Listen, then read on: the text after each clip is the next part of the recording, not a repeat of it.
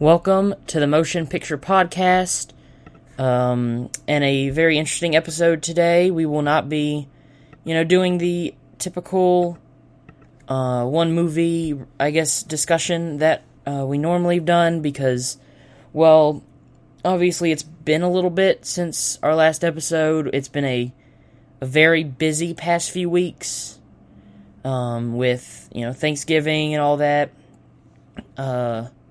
So we haven't really found a great time to record the episode we wanted to, but we will be back. We have an episode planned very soon, which we're excited for. We have some Christmas episodes for December. But the thing I have today, and if you don't follow me on either TikTok or Instagram, this may be the first time hearing this, but I'm re-recording this Sunday, so I'm gonna refer to it as yesterday, because that's when it was. But yesterday, which was Saturday the 25th, I spent all day at the movie theater. I had been planning this for a while now. I think I might have had this idea in, September. And, slowly but surely, I've been, following, what movies are going to be out these weekends, the times that they'll be playing, and if I can get to all of them, and it all, came together yesterday, and the reason that I thought it would be appropriate to talk about this, one, because I would really like to talk about the experience and the movies I saw, but because, you got to, see one of them,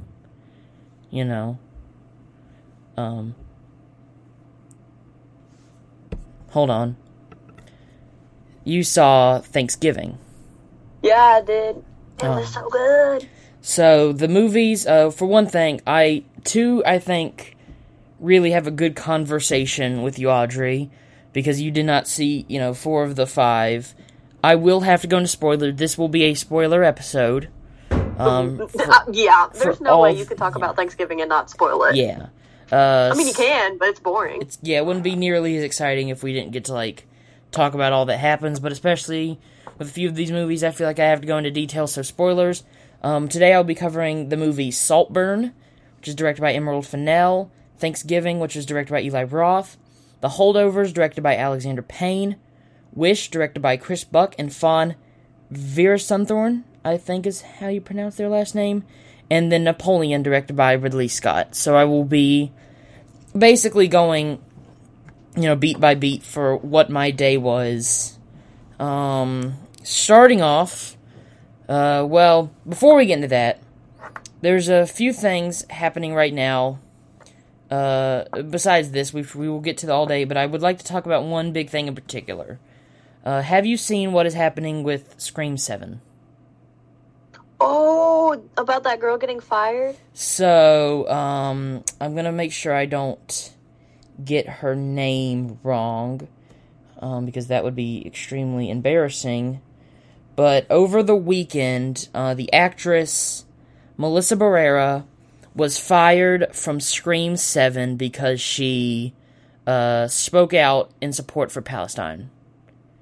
And the studio framed it as anti-Semitism and pro-hate speech.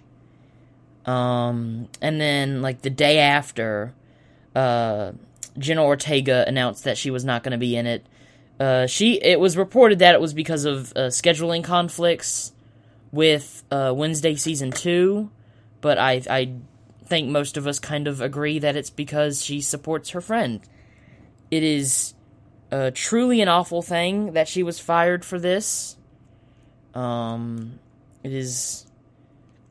I don't see... At this point, I don't think... If they can't have these two in it, I don't think Scream 7 needs to exist. It's gonna go downhill. I mean, no one's gonna watch it anyways. No one's gonna watch it. Because there's so many screams. They're milking that thing dry. I'm a big fan of... I think Scream 5 was great. I loved Scream 6 from this year. I thought it was great. And I think it was because I really enjoyed this new set of characters And without them, there's no reason to it. There's no reason to go about it. It's just, I don't know. It's just a very terrible thing that she was fired.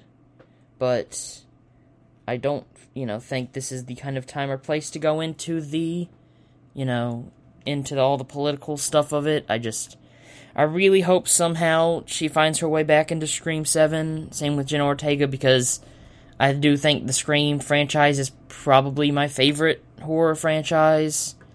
We've already, done an episode on Scream.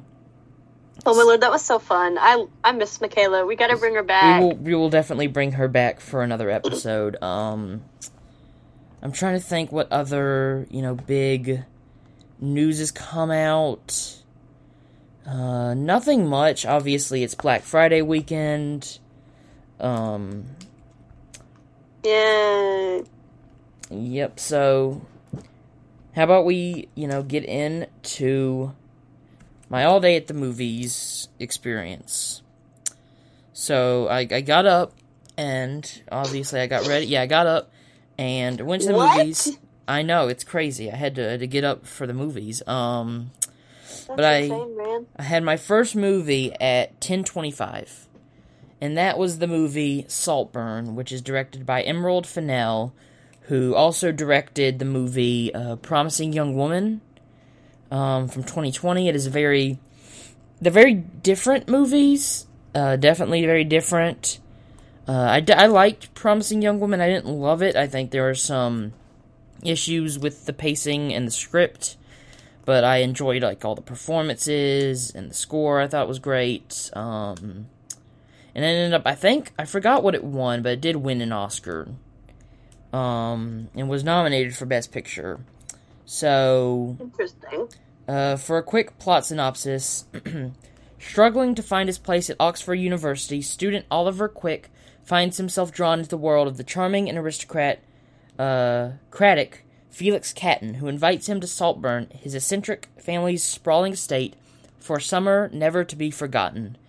It stars Barry Keoghan, who is recently nominated for Best Supporting Actor for his work in The Banshees of Inisherin, but he's also been he's going to be the Joker in the new Matt Reeves, Robert Pattinson Batman universe. He was in the Marvel movie The Eternals from a few years back.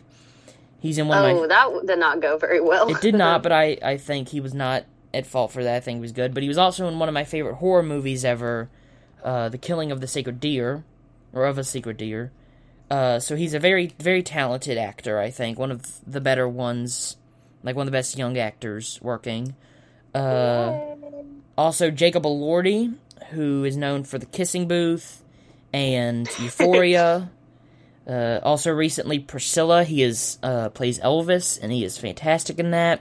He does? Yeah, Priscilla was great. I love Priscilla.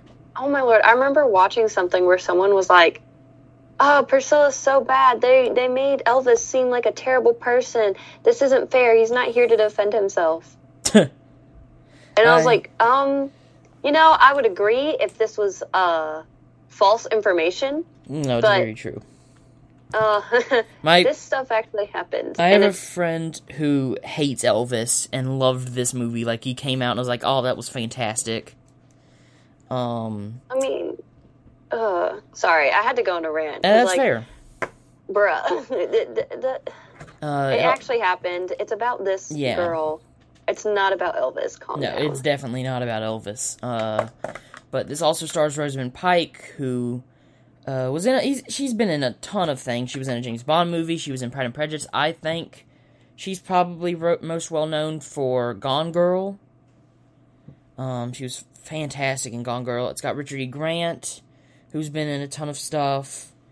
And then a bunch of other actors. Alison Oliver, Archie. I can't pronounce his last name. He was very recently in the Gran Turismo movie. And then, so this was a very interesting movie to start the day with, I think. If I'm being fully honest, I may have chosen, and I will, clarify more later on in this about the other part, but I think I chose the worst movies to start and end the day. Oh, that's awful. Because this is a lot of people, if you will go and look this up on like Twitter, will say how messed up this movie is.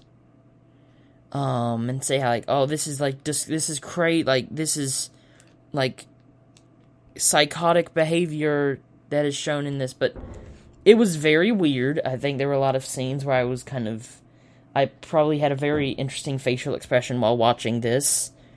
From what I've heard, that makes sense.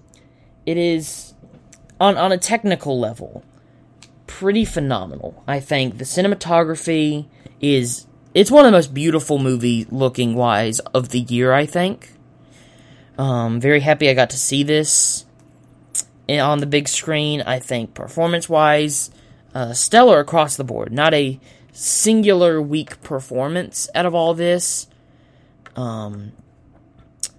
But, okay, so we will have to go into spoilers. I've already mentioned that. Spoilers for all these movies. I think this one and the next one definitely most obvious. But this one in particular. So, spoiler warnings now. Just laying that out there. I am going to dive into this one because basically what the entire plot is, and you don't really find this out until the end, was that Barry Keoghan's character Oliver has been doing this sinister plot to, I guess, like take over the house. I think that's my biggest problem, and I think a lot of people's biggest problem with this movie is that his intentions are very unclear.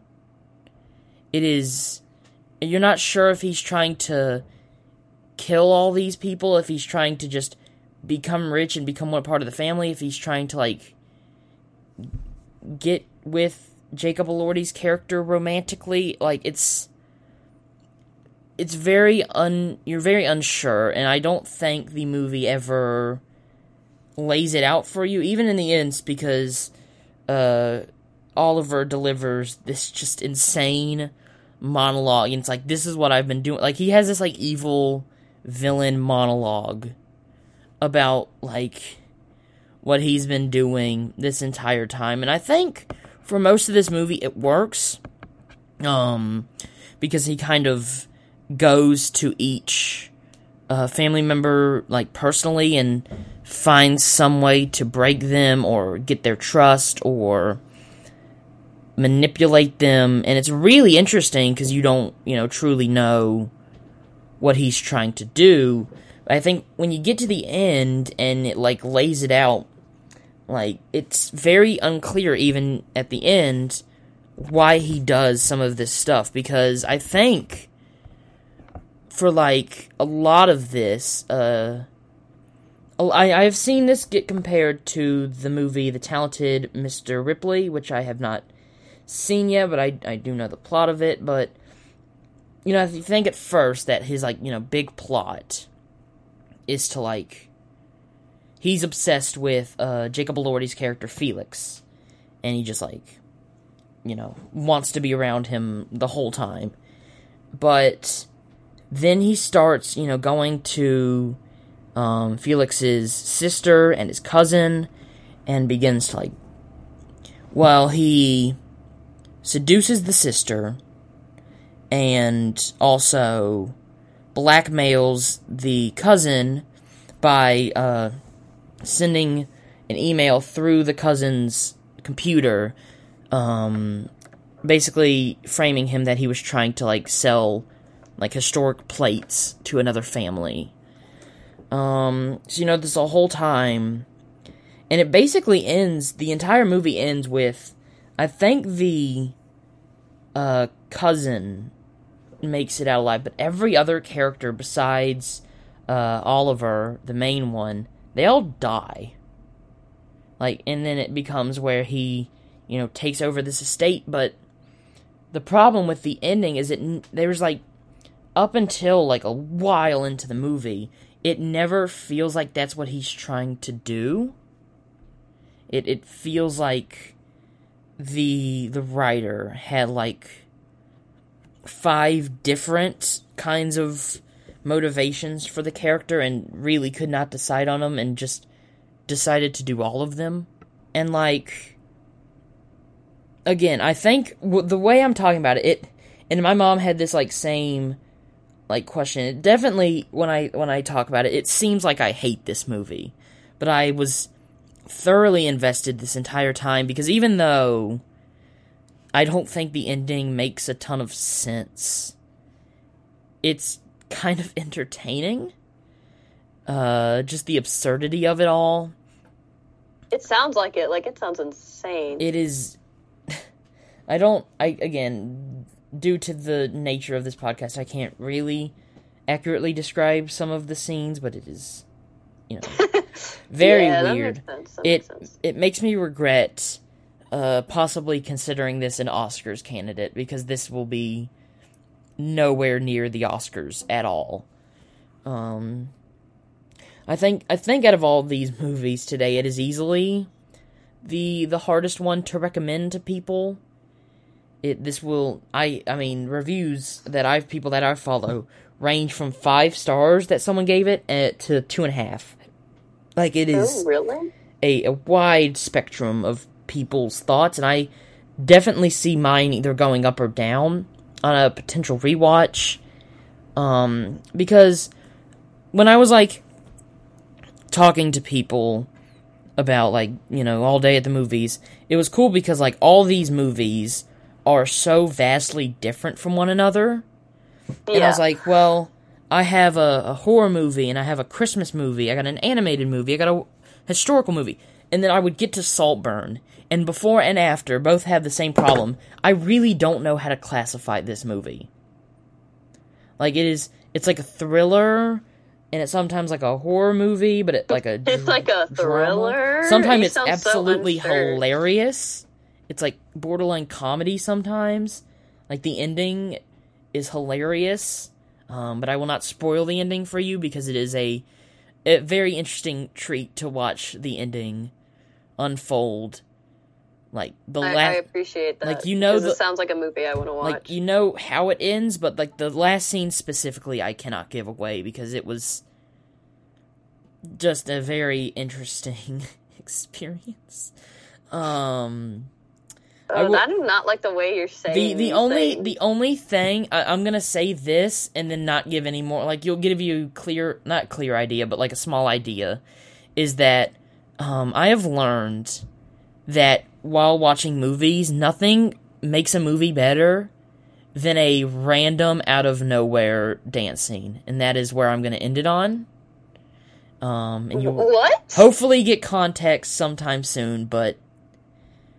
It's like, I think, okay, I already have one issue with it, but I think the only other issue I have with it is that it is very unclear what this movie is saying.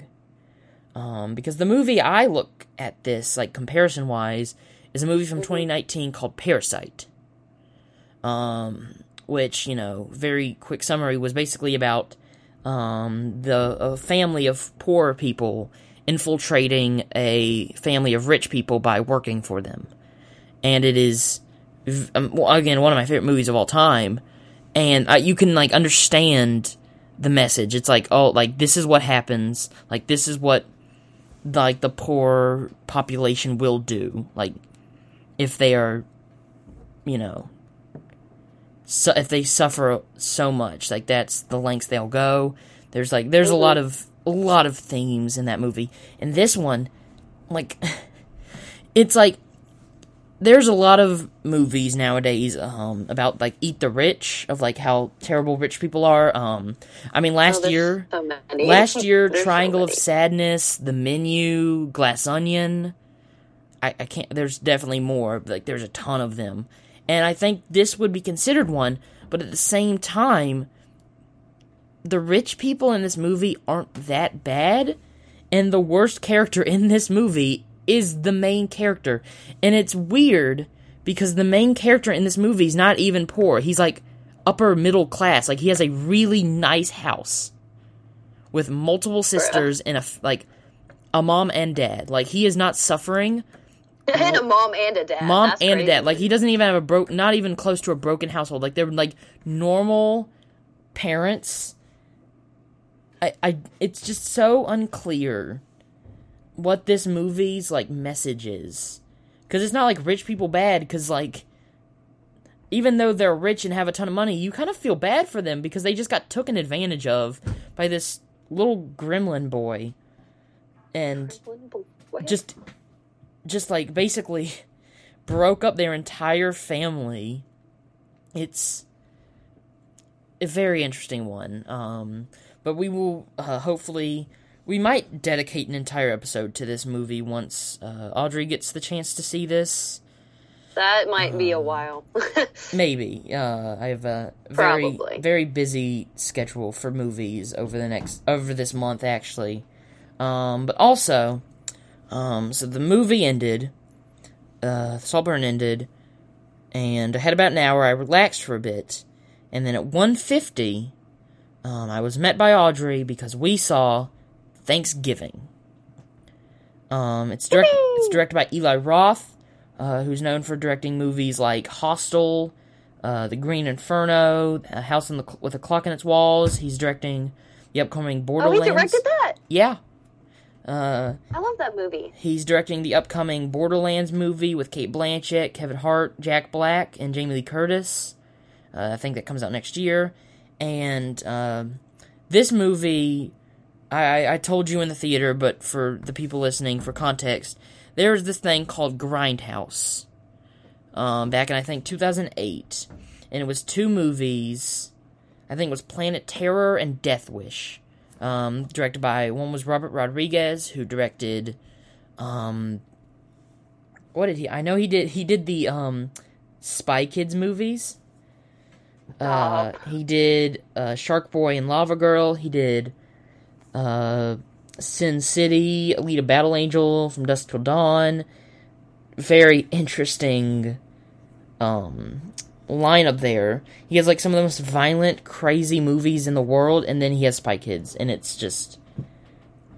but then, Death Proof was directed by Quentin Tarantino, who's directed movies like Reservoir Dogs and Pulp Fiction and Once Upon a Time in Hollywood, and so they put those 2 movies together, and then a bunch of other directors, had little short trailers in between the movies, and, some of them got turned into, like, actual theatrical movies, and one that had been, like, done, like, asked to death in terms of, like, turning into an actual movie was a 3-minute short film titled Thanksgiving, about a killer killing people on Thanksgiving. And finally, let me make sure I have the math right on this real quick. 16 years later, we finally have the full-length Thanksgiving movie, and it was great. 16 years later? 16 years later. Are you kidding me? That's wild.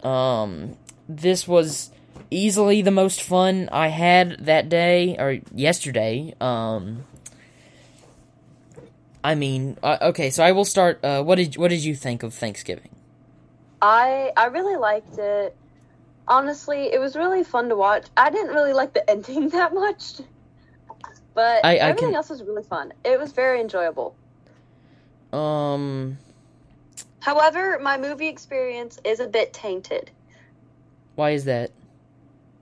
So, if you're a man and you don't like, people talking about, interesting things, please cover your ears. Okay, thank you. I may have started my period during this movie. Oh. And I had to just sit there because I didn't want to miss anything. Oh, my goodness. And cramps started hurting, and so I was like, oh, dear. But thank you for the gummy bears. The gummy bears worked, and they helped. I'm glad that I could help. I had no idea. It's okay. If it was that bad, I would have left, but... That is fair. I was like, I'm sticking it out. I want to watch this movie. Probably... So my experience is just a tad bit tainted. Yeah. I will definitely, I can say this before I, like, get into it. Definitely one I'm going to rewatch next Thanksgiving. Oh, it's so good. Like, there are so many Halloween and Christmas movies that exist, But there are so little Thanksgiving movies, and like this is such a good one. So for plot synopsis, after a Black Friday riot ends in tragedy, a mysterious Thanksgiving-inspired killer terrorizes Plymouth, Massachusetts, the birthplace of the holiday. Picking off residents one by one, what begins as random revenge killings are soon revealed to be a part of a larger, sinister holiday plan. It stars Sexiest Man of the Year, Patrick Dempsey. Shut up. It also stars Addison Rae.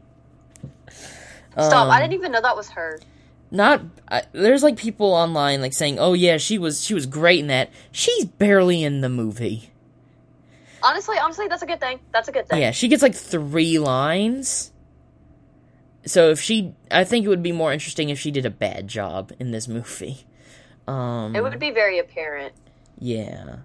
But also has Milo Manheim, who is known for the Zombies trilogy on Disney Channel. Stop.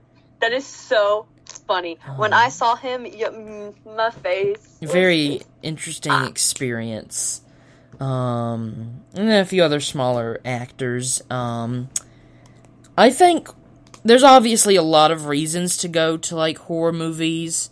Like, the reasons I went to see Nope in theaters was incredibly different than the reason I went to see, like, Barbarian in theaters. Like, they're, like, 2 different. But for this one, my main focus was I just wanted to see the kills. Because in terms of a slasher, like Scream and Halloween and all these, I think the kills can make or break a movie. Like if you have like really good ones, like if you have like, you know, the opening to Scream, or I can't think of many others, like off the top of my head. Barbarian. I mean, I guess, Barbarian had a ton of kills, but like, if you have some memorable kills, that can take your movie, even if you have a weaker story, that can take your movie pretty far, and like, it's safe to say that this movie delivered, because I do not think there's a boring kill in this entire movie. Like, even in Scream, which is still my favorite, you know, horror franchise, like, there's some kills that just aren't, you know, the most exciting or original, like, just, you know, knife stabs. But this one, it went all out on the violence, multiple times where we were just in, you know, dead shock with what was happening on the screen. I loved it. I mean, there's a parade sequence during it that came out of nowhere. Was absolutely, like, insane. It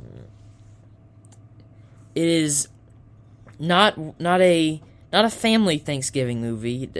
Definitely not. I wouldn't say, and I think you'll probably agree with me here, it wasn't really scary.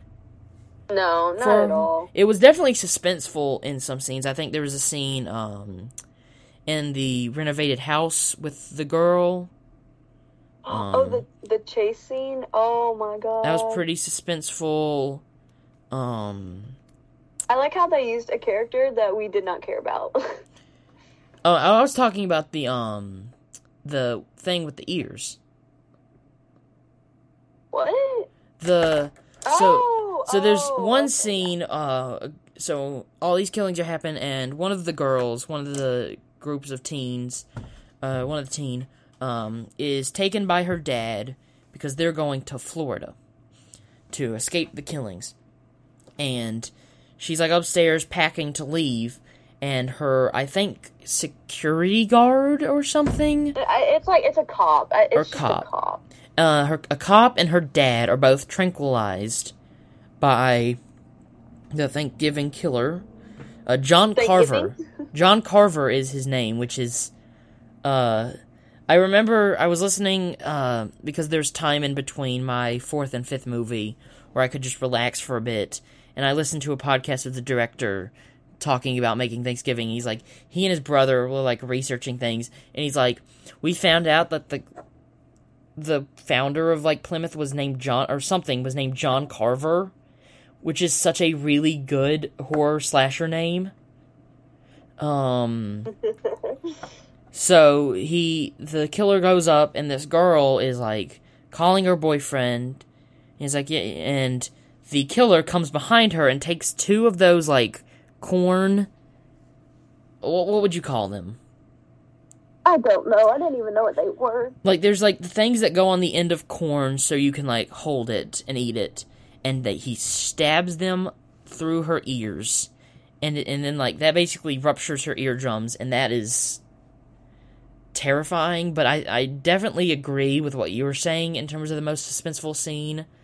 So, the main girl's stepmom, one, terrible person. Like, we don't like her. Awful. You never like her. From since the beginning, like you don't like her.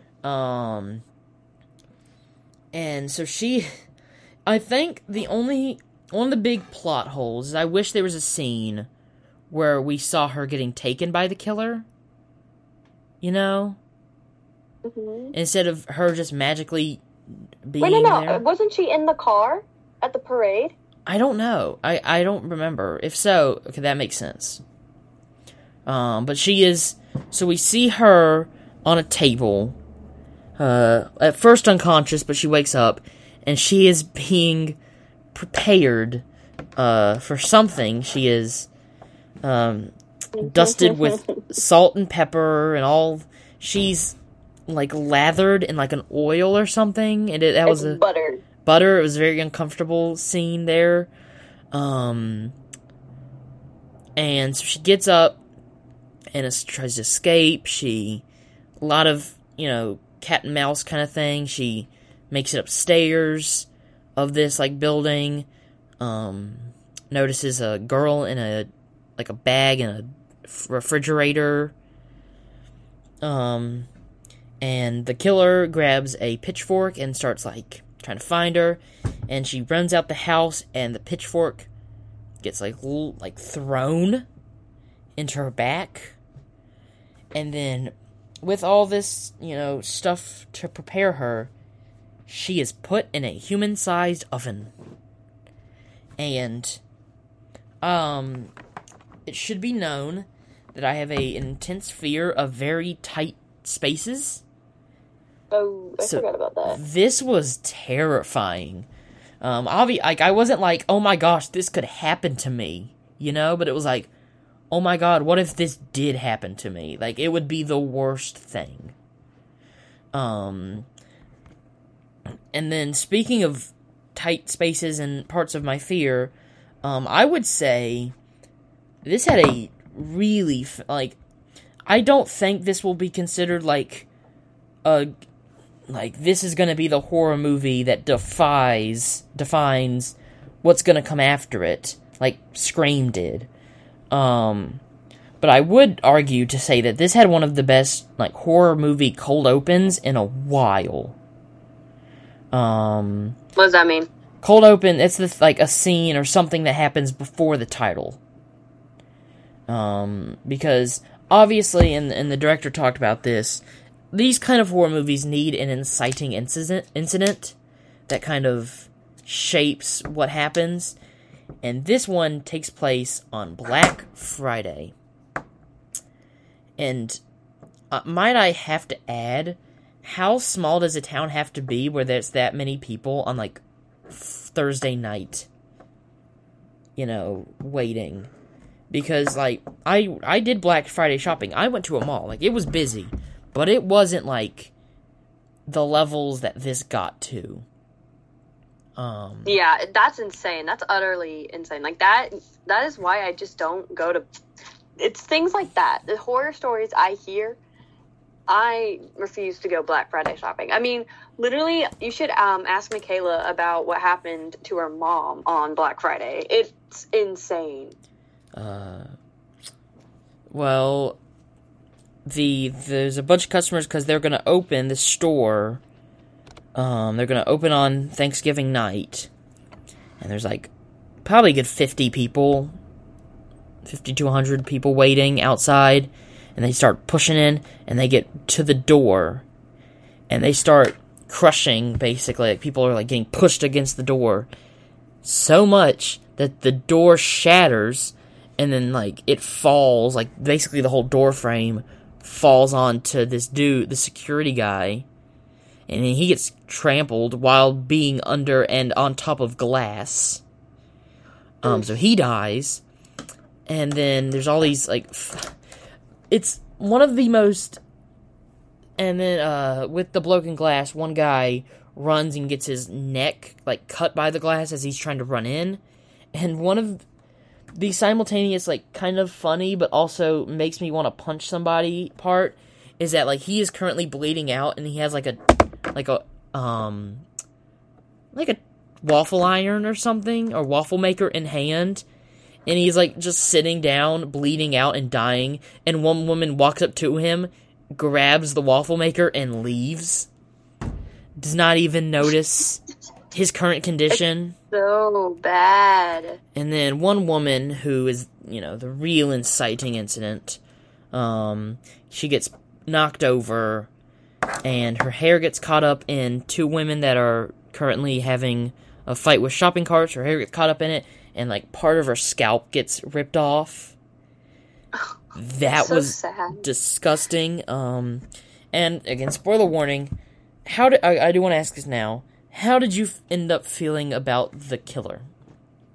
Honestly, I liked the tie-in on why. Yeah.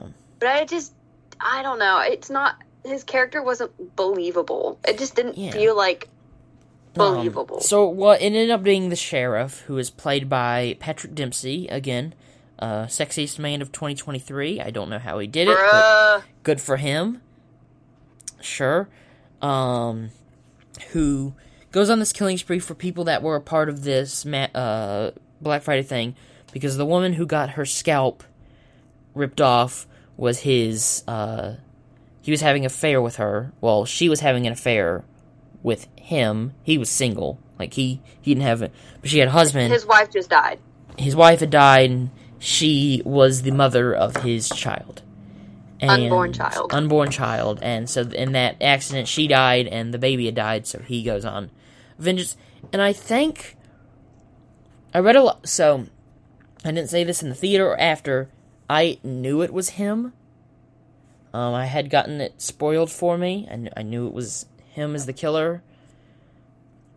So I went in with that knowledge, and I heard a lot of reviews saying how they, guessed it right away from, like, the first 5 minutes. And there's just a part of me, I don't think it was that well set up. Like, a lot of the scenes that he was in, and they, like, when it's revealed, it cuts to a lot of scenes from, like, earlier in the movie where it's like, this was what was happening, how did you not catch this? And I'm like, it still feels a bit cheap. Again, my biggest issue was the lack of, Ryan, which was played by Milo Manheim, I think his absence in that last act was just, I think, one of my biggest issues, because it's like a character, he's been built up for a while, and he's just not there. It was so loud. His silence was so loud. Like, I really wish he would have had something. It would have been cool if it was two killers. I wouldn't have been able to see his intentions, but yes. For the longest time, I put it in my head that it was going to be Ryan and Bobby. That would have been fantastic, honestly. That would have been great. And that's why they were beefing. It's because they would never suspect it was both of them. And I was like, that would have been awesome. But that would have been great. Wasn't either of them, and I was like, well, that sucks. I will say, once he's revealed, I do think he has a pretty good, like, villain presence. Like, he's pretty entertaining. The motive is there. The evil is there at the very end, but nothing else made sense. Yeah. It's like, they brought it, like, I think, and I remember seeing someone talk about this, when having, like, a twist villain, their personality still needs to stay consistent, Mm-hmm. And I think that's what, I think Scream does really well, is, even once I'm not going to spoil Scream here, but once the killers are revealed, they still feel like the same people. Yeah, it's not, like, completely character change. Like, they flipped a switch and there's suddenly a psychopath. Like, what? We don't know how that happened. And I think this maybe not as much. Like, he doesn't, like, go full evil villain monologue yelling. But it does feel like, really? Like, this guy? No, because it was so inconsistent. Yeah. But also I'm trying to think, were there any, like, there are some pretty funny moments. There's a, scene in the classroom, with, like, poem reading that I thought was really funny. Oh, that was funny. I loved that. What else was, like, it was easily, the most entertaining movie I saw. Oh, wait. There was also the funny part where that one guy was a bodyguard, but it would have been so easy to just tackle him. That was really fun. Like, it was they go up, with the main girl and another character, and they go up to this dude's, I don't know. It was Scuba. It was Scuba. Yeah, and they go up, and they're looking to get, like, guns for protection, and it's like, another dude takes him up, and he asks this, like, another guy that's with him to watch the door, and the guy stands at the door. He's, like, really small. Very scrawny. Very scrawny, and it's, like, really funny how he's, like, standing all tough, and it was very entertaining. Like, halt, you can't go in, or I'll heat you up, maybe? Maybe. Any other thoughts about Thanksgiving? I don't know. I just really was not convinced because the quick personality change between the killer and their actual personality, I didn't see it. Yeah. Like, he shouldn't have been angry. I feel like instead of, like, been like, oh, if only I was that much closer to the fence, I feel like he should have been, like, upset. I wish I saw him, like, he should have been down. less, he should have been more, like, mourning than outright, angry. Exactly. Like, vengeful. But I feel like he should still feel, like, some guilt. Because he's a police officer. He literally was supposed to protect people. And it didn't feel right. Exactly. With the character.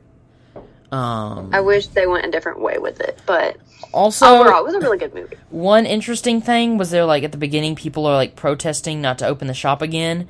And they're, like, blaming the owner for the massacre, even though no one's blaming the people who crashed in, stomped on people, didn't notice people dying, that they're not going to blame them at all. They got off basically, like, what? And some of the people protesting are probably the ones who were responsible. Yeah. It just, that part also aggravated me a bit. But, yeah, definitely, if you like horror movies, if you have a decent, strong stomach, you can take, violent stuff happening, definitely check this out.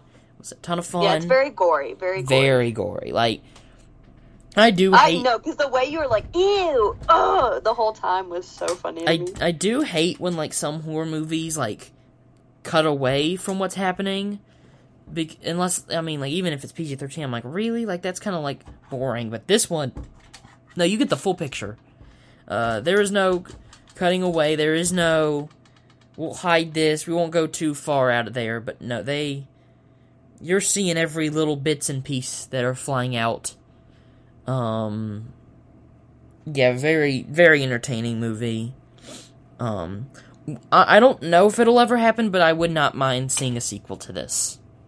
Me too. Honestly, it would be so cool. Also, I want to add, one of the good things I liked about this movie is the growth of the dad. Yeah, the dad has a really, like, nice, he goes from, like, really greedy to, caring about his daughter. Yeah, I feel like he's more of a stuck in a mourning and does whatever his new wife says, and then he didn't get that wake-up call until his daughter started, like, actively pulling away, and that's whenever he, like, realized his actions are affecting other people, and then he changes. Yeah. And it's not like he divorces the wife. Well, she dies. Well, yes, but he doesn't divorce her. He just stands his ground on his opinions and doesn't let her dictate everything. Which is something I like. But yeah, I think there's enough characters here that survive. We could have Addison Rae back for the sequel. I told you in the theater that, when movies are successful, I mean, one big example of this was, this year's Barbie, is that studios will, if they alright, this made a ton of money, what can we learn from this? How can we, use this success to make more money? Sometimes they get it dead wrong. They took Barbie's message and they're like, alright, we need more movies about toys. That's what people want to see. That's what was successful about Barbie. And I really hope this movie's success does not mean studios are like, you know what? This Addison Rae girl's a good actress. Let's just hire her for everything. She was barely in it, though. She was barely in it. So, I hope they take away that you do not need elaborate backstory on everyone. Though, I really wish I got to see more of Ryan and the girl, because there was, barely any interaction. Yeah, I'm they're together? No, because it just, happened, and then I did not feel the chemistry. It just felt so forced. I didn't like it. He had better chemistry when he was a zombie. That's all I can say. Yeah. Moving on to my favorite movie of the day, because it was a rewatch. The only movie I chose to see again today, a movie I'd already seen a few weeks ago, and that's a movie called The Holdovers. It is directed by Alexander Payne, who's known for directing movies like Election, I highly recommend Election, but also movies like Sideways and Nebraska, which are also both great. And it stars Paul Giamatti, who is funny. I don't recognize him from a ton of stuff. When I saw he was in this movie, I'm like, oh, that's cool. I didn't really, recognize him from any movies. I mean, he's in a ton of things. He's in The Amazing Spider-Man 2, The Truman Show, Saving Private Ryan, 12 Years a Slave. He's in a ton of movies. But he's in it. Divine Joy Randolph, who has been in a ton. She was recently in Puss in Boots: The Last Wish. A very small role there. She's in a show I love called Only Murders in the Building. Oh, I've been seeing stuff for that. I've been seeing a fantastic show. I love season 3 was phenomenal. And then also Dominic Sessa, who this is his first on-screen role, and it is one of the most impressive acting debuts I have seen. Interesting. You could not tell this is his first time being in a movie. It is really, yeah. It is so good. Such a good performance. And in terms of a plot synopsis, curmudgeonly, that is the word it's going to use, curmudgeonly, alright. A curmudgeonly instructor at a New England prep school is forced to remain on campus during Christmas break to babysit the handful of students with nowhere to go. Eventually, he forms an unlikely bond with one of them, a damaged, brainy troublemaker, and with the school's head cook, who has just lost a son in Vietnam. It is. I was listening to a podcast a few weeks ago, and they brought up how they think that Elf was probably the last big Christmas classic. And I can safely say that in the year 2023, we have a new one, because not only is this just a fantastic Christmas movie, but it is also one of the best movies I have seen all year. Really? That's awesome. It is, and I mentioned this to my parents the first time I saw it, and I think it holds true.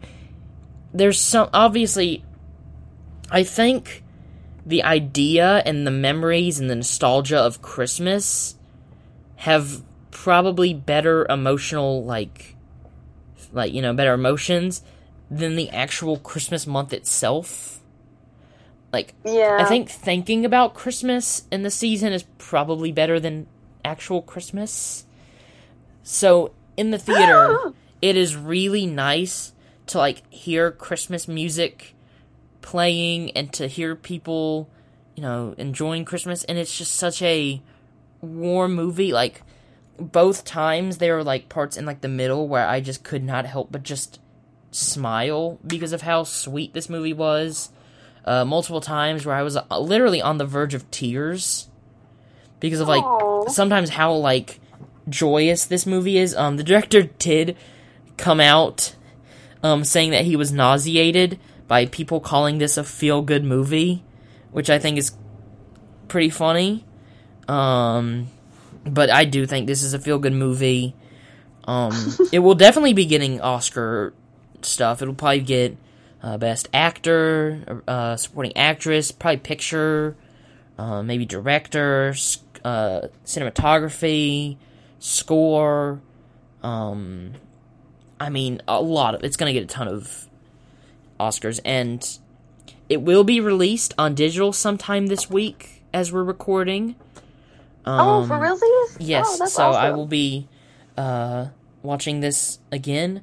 My mom told me today that she was planning on actually surprising me at the movies to see this with me, but unfortunately she got sick yesterday and could not make it. She did end up getting sick? She did end up getting sick, so could not make it to this, but I will be rewatching this with them probably this week or next week, because it is a masterpiece. It is, I think, so the coolest part, and I think the thing that, everyone took notice from when this came out, like the trailer, was how much, like, this movie feels like something from the 70s. In terms of even just, like, the trailer, but, like, how it looks and sounds. Yeah, the trailer did feel like it. Like, it looks something, like, from, like, older. And it feels so... I think some of the problems with today's movies are, like, it's too self-aware that it's a movie, And it kind of, Yeah. it kind of takes you out of it, like, the suspension of disbelief. It's too meta. Yeah, the suspension of disbelief is completely broken, and this one is just so earnest and has no, like, it's not making fun of itself. Like, it is genuinely comfortable with being what it is, and I don't think this movie is not, like, breaking any barriers. This is not going to be, like, again, I think what I said about Thanksgiving, it's not going to change the industry, I don't think. But I do believe this is one that people will be talking about and watching a ton. Before I go into more detail about this movie, I would like to share one fun anecdote from this. So I go to Regal Cinemas. That's the movie theater I go to. And they did this special thing at the end of October, where for one day and one time, they had an early access to see this. And this was one of my most anticipated of the fall, so I immediately got the ticket and got to see it. But when I got there, so I got, like, my popcorn, I was going up to my seat, I see this family go in, and they're, like, talking and laughing, and I hear the mom say, I hear the son say, like, hey, I don't really want you to be, like, saying, oh, remember this, and I was like, cool. I don't, like, if I'm, like, in a movie theater, I do not want to talk to strangers, at all. There was, one more small anecdote before I finish the other small anecdote. When I saw Barbie, like, me and, my friend were there first, and then, like, an older couple came in, and I, like, went to use the bathroom. When I came up, the husband of the older couple was like, did you get dragged along into this too? And I was like, no, I chose to be here. And then I sat down. The 17-year-old willingly choosing to see Barbie. Male. Don't forget the male part. The male part. My dad still won't. He has not seen it, but won't let me live down how much I really love Barbie. But he doesn't get it. He does not get it. But so I go. I sit down. And this family's, like, having a whole conversation. The son gets up and goes out of the theater for a second, and I hear the mom whisper, should we tell him? And she gets up and turns around and looks at me and she's like, "Hey, I just don't want to bother you, but just want to say, our son is in this movie. So if you like hear us like talking and stuff, that's what it is. He plays this character. He plays the character Teddy, I believe. And he's not in the movie a ton. Like after I think like the 45-minute mark, he's gone, but he's in it a good bit. So that was a really fun experience. He was also in The Black Phone. So that was really cool. So that I have pretty fun memories of that. There was an actor, and he ended up being neighbors with a friend that I made at film camp. So that was even cooler. So it was really nice in the theater because it was me and like some older people down a few rows up, or a few rows down. I was like the second to last row to the top, and it was just really nice to like hear their laughter for some of the jokes. And I wouldn't laugh, like they would start laughing, and then that would result in me laughing. It's a shame, and I'm glad. I hope this means that people are gonna get to more people get to see it. But it is a shame that the movie's already coming to digital because it is such a good experience to see in the theater. Like this movie can get serious. Like there are some very very heartbreaking moments. Especially with Divine Joy Randolph's character, Mary, and her stuff dealing with the loss of her son, can get very heavy on the heart. But this movie still has these really really funny lines.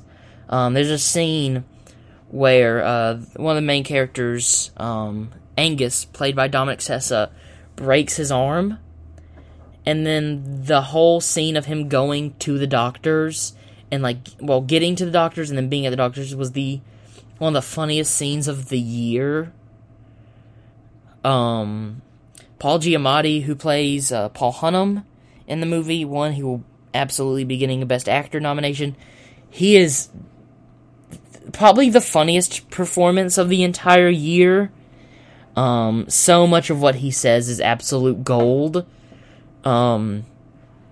It's absolutely phenomenal. I highly encourage everyone to see this movie. It is one of my favorite movies of the year.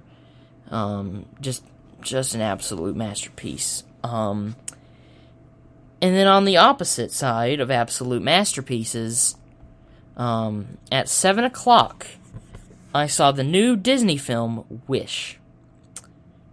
And it was fine.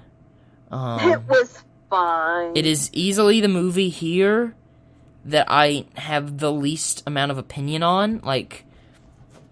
I don't hate this movie. I really don't.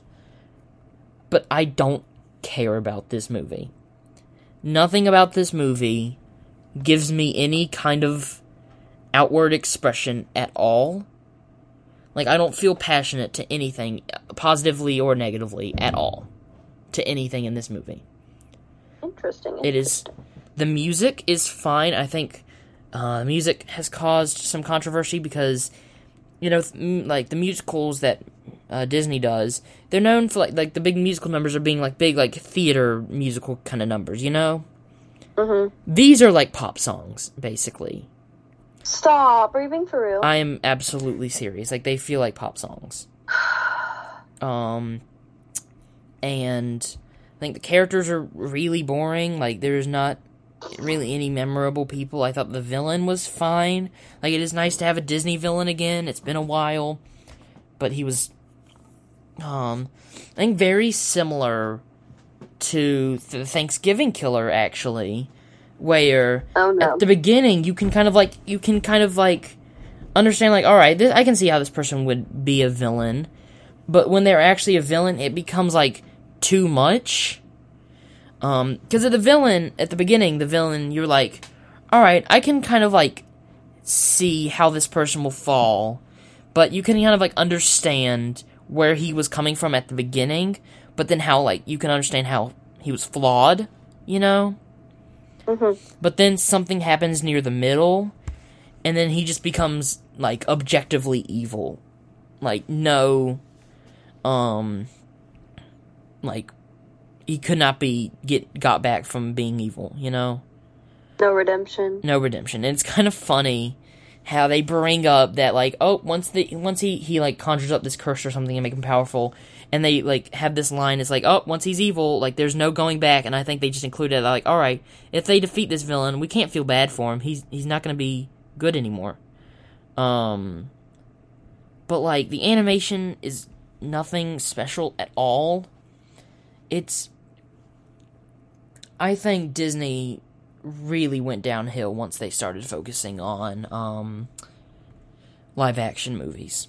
I think that has been clear more than ever, because, I mean, before it, I mean, they've had some weak spots, but I think, even with 3D movies, they've had some really good ones, like, Encanto, Rapunzel, Moana, but Moana was so good. Now, recently, they're focusing on doing stuff like The Little Mermaid and Snow White, and in turn, they're releasing movies like Raya and the Lost Dragon and Strange World, which are... Hey, I liked Raya. I hated Raya. I despise Raya.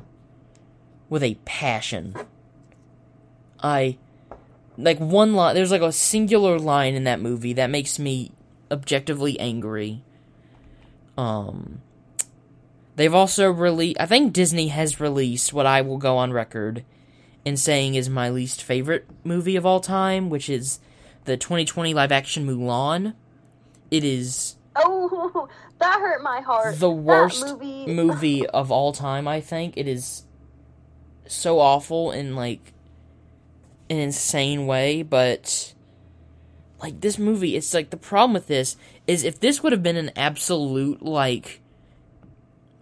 what's the word? Like, an absolute disaster. It would have been interesting. But this is not interesting at all. Like, if this would have been the worst thing in the world, then I would have had some kind of, like, passionate response to it. But I don't. Mm-hmm. Like, it is not an awful movie by any means. Like, it is, like, professionally made. Like, there are some certainly cool shots in here. There are some songs. There's, like, a villain song that's been stuck in my head. Like, it's not awful. But it plays it, like, way, way too safe. Especially considering, like, what other studios are doing with Spider-Man Across the Spider-Verse and Nimona and Puss in Boots: The Last Wish. It is insane how now Disney is the one falling behind when they were kind of the ones pioneering for a long while. Because someone I follow on Twitter, which is the most embarrassing sentence I've ever said, has said, it's insane that Disney is, like, nowhere near in talks of the best animated feature winner. Like, they're not even close. There's no even chance. Like, every other year you can make the idea of, like, oh, they could win it. This year there's no, like, they're falling behind. Like, last year, their only nomination was, Turning Red. And even that's Pixar. That's not even Disney.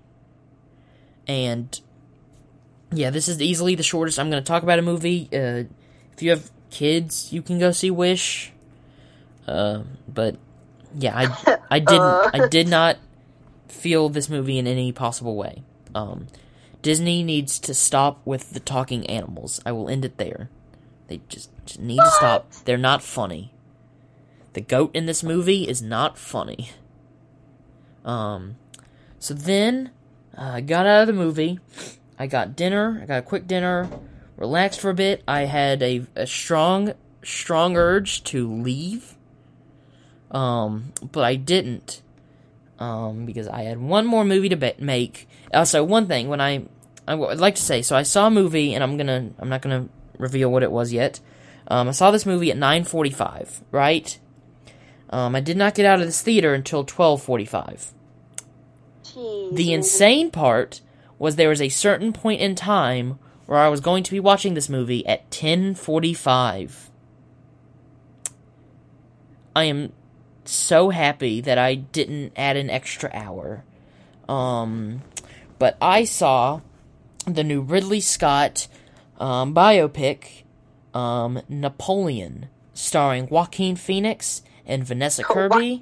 Joaquin Phoenix, who is, I think, one of my favorite actors currently working. He is a really good actor. And it is about Napoleon, obviously, and it is... This movie's weird. This movie is really weird. This movie's... So this, obviously, it's about Napoleon, and his escapades. And it's one of the funniest movies of the year. And I don't think you would expect that at all going into it. But there are lines in this movie. There's one line where he says, Destiny brought me this lamb chop in full confidence. Aww. And then one scene, he's arguing with someone from, like, England. And he gets, like, really loud. And he's like, you guys think you're so much better because you have boats. And then storms off. It is so funny.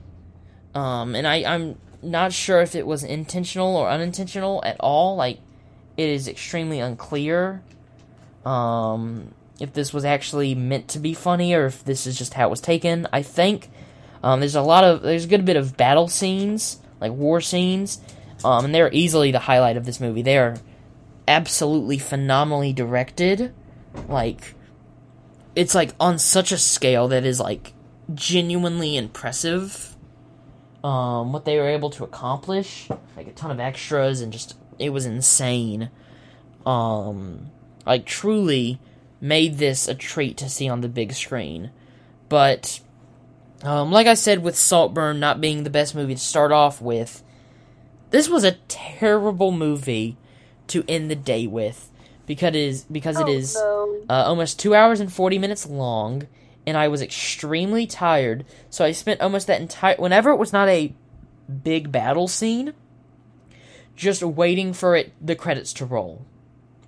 Stop, that's awful. I think The Holdovers would have been a much... And I think it was out of necessity, because it was the only movie I think that I could really... Like, all the movies lined up perfect where I could get all to 5.